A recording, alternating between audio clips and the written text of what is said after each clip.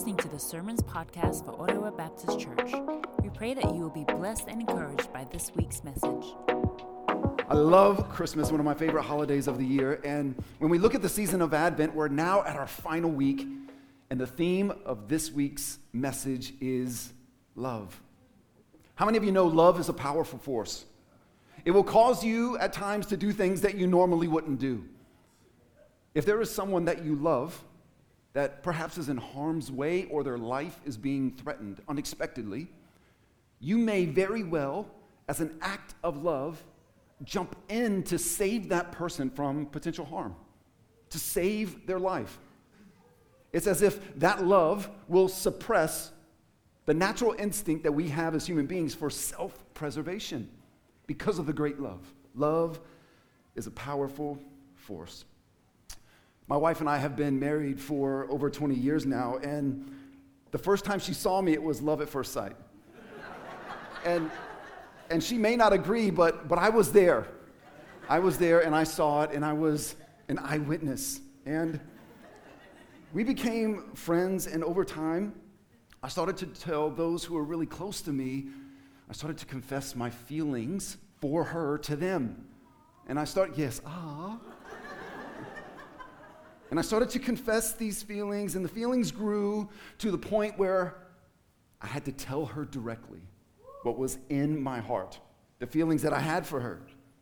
And after that confession, she cried for days. I would like to think because of tears of joy, but I mean, it's open to interpretation. And a few months after dating, I asked her to marry me. And man, we should keep up this theme, right? Keywords, I love it. So after that, I started to make plans about how this whole proposal was going to work. I shared some of the plans with my friends, and my friends, they knew that I loved her, but they were so excited because the relationship status was going to intensify. It was going to travel to the next step, go even further, and they were excited. And I even enlisted some help for how this whole proposal, my whole plan, was going to work. The friends were able to help. And less than a year later, I proposed.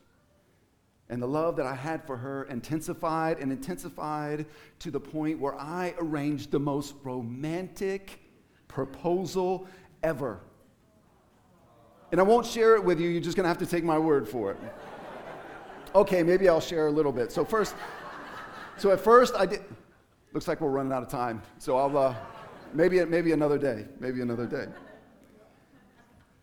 But the plan was a bit extensive, so I enlisted some help, and it took time.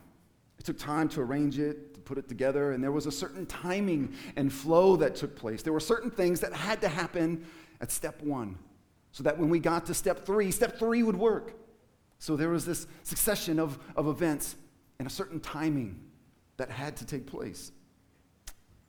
And at the end, the proposal ended with a ring on her finger. And my intent was to love her forever. And I'm sure she already knew that I loved her forever, but this step, the proposal, demonstrated it very clearly. It was clear. After the proposal, I placed a ring on her finger, and that ring signified a future time where we would have a wedding. It pointed to a time where we would stand across from one another and declare love and commitment towards one another. And we would do so publicly. We would do it in front of friends and family and loved ones, and even people who were just trying to get a free meal at a wedding reception. We declared our love openly, publicly, for everyone to see. And on that day, our wedding day, the intent of commitment became covenant. It became covenant. And in front of many witnesses and in front of the world, we confessed our love to one another. We exchanged rings as a sign of our commitment, so that at any point in the future, if there was ever physical distance between us, we would be reminded of the love that we had for one another. And the ring would serve to notify everyone else of the love and commitment that we shared as husband and wife. That moment changed our life forever, And the last 20 years have been the best 20 years of her life.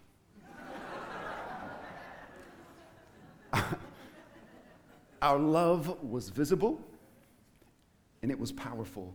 Love is a powerful force. God created the world, and his decision to create the world generated from a place of love.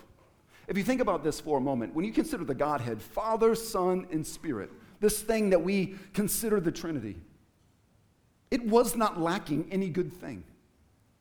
There was no deficiency in this relationship that existed between the Father, Son, and Spirit.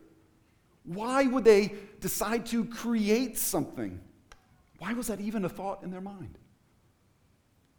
Because amongst the Godhead dwelled this rich love, and their desire was to create a habitation, to fill it with creatures, to fill it with human beings, so that their love could be demonstrated on a place called earth. What incredible love. The very act of creation itself, that human beings would enjoy this relationship. They would enjoy this blessing. They would live lives of awe and worship as the creator of heaven and earth would pour his love and blessing upon them. But we know the story. We know that we failed, and we failed miserably. But our failure could not overturn the incredible love that God had for his creation. Why? Love is a powerful force.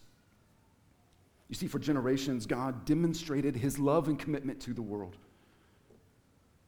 Even though we were in a fallen state, he showed people how they could know him. Here was this holy God, full of light and love. And here was this broken humanity. And God gave them clear direction. This is how you can still be in relationship with me. I will still teach you my ways, and you'll walk in my ways. And even though, yes, you are imperfect, I will still pour out a blessing. That's my commitment to you. And God demonstrated this commitment over and over. At times, he intervened supernaturally for those when they were oppressed. We think of the great Exodus story as his people lie in oppression. God raised them up and delivered them. And other times where he defeated powerful armies for the sake of his own people. The power of love. God sent messengers at times to warn people that they were headed on a path of destruction. And it would end in great tragedy. And so he would send people to use their voices to say, you're headed the wrong way. Come back, turn around. Come back to the one who loves you. He even chose special people, special nation, and he taught them to be a radiant light so that the world might know his love and his goodness. You see, God's people knew that he loved them. And what happened is over time, God began to share his special plan with his friends. He began to show them here and there what he was going to do. And some of these special friends were the prophets. And the prophets used their voices to declare that something huge was happening in the future. That God was sending a day of salvation. And oh, what a glorious day that would be. And God began to gather his people and inform them and tell them that a day would come when his relationship status with people would intensify. And it would grow. He loved the world. And the love that he had declared from the beginning would be made manifest in a single moment, in a single instant. And just as God, the Creator, in the very beginning, from a place of love, declared, "Let there be light," he was now sending a new kind of light into the world. And this light would show the love of God in a greater way. This light would point people to the Father. And God was about to show the world his commitment. As God arranged these plans, as he informed his special friends, they grew excited about the future. And as people heard the message of the prophets, they too grew excited. God was allowing his friends to take place in his plan, in his declaration of incredible love. But the plan took some time. There were certain things that needed to happen before other things happened. There was waiting. But there was a time when the process and the timing all came together and everything was just right. And at the right time, an angel appeared to Mary and told her, "Greetings, favored woman. The Lord is with you. You will conceive and give birth to a son, and you will name him Jesus. He will be very great and will be called the Son of the Most High God. The Lord will give him the throne of his ancestor David, and he will reign over Israel forever. His kingdom will never end." And a short time later, Mary gave birth to Jesus, the Son of the Most High. And on that night, in a single moment, the earth saw firsthand the incredible love that God had for creation, for humanity. The world saw God's commitment. And in the company of extended family, perhaps, in the company of shepherds, in the company of angelic hosts, God was declaring to the world, "I love you." And it was in plain sight for all to see. It was not hidden. And the presence of the Christ child on that night in Bethlehem was evidence of God's commitment and covenant and love for his creation. And if we ever move to a place where we begin to question, does God love the world, we can emphatically say yes, because his love was demonstrated 2,000 years ago on an evening in a town called Bethlehem. Love is a powerful force. I'll ask the band to join me up on stage. This Christ child, Jesus, would grow in favor with God and man, and he would embark on a powerful ministry journey. Jesus lived his life in the open. It was visible. It wasn't hidden. Every time he laid hands upon the sick and they were healed. Every time he preached powerfully. Every time he raised the dead. Every time he embraced the wounded, the hurting, the leper. Every action, every word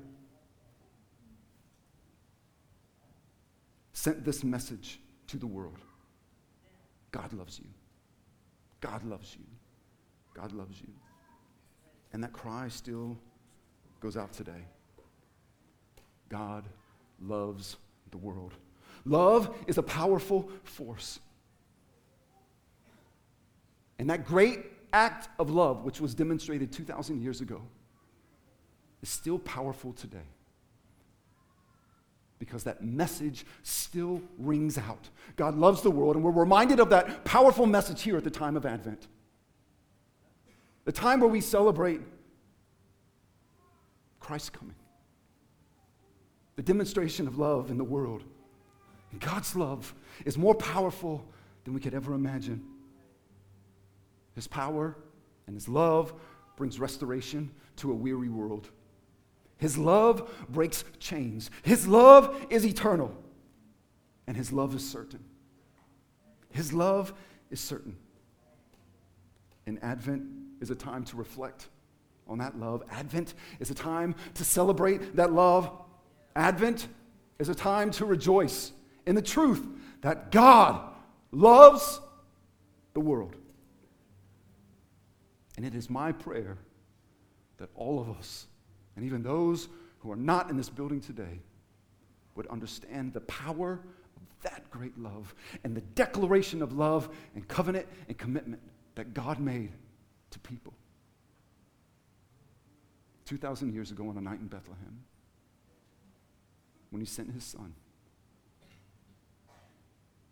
And everything changed. Love is a powerful force. God, we thank you that you are a God of love. We thank you that you remove questions and doubts about this love that you give us. God, you declared your love from the very beginning. And you further demonstrated that love through the coming of your Son. God, that we can be made right with you. That the relationship that you desired in the very beginning when we opened up the book of Genesis, that relationship can now be restored, not because of anything that we've done, but because of your love and your faithfulness. And God, as we consider the Advent season, I pray that all of the themes of Advent, hope, joy, peace, love, that you, by the power of your Spirit, would make them real in our life. Father, don't let us walk away from this season without experiencing the power of your love. Thanks for checking out our Sermons podcast today. For more information on Ottawa Baptist Church, please visit our website at www.ottawabaptist.com.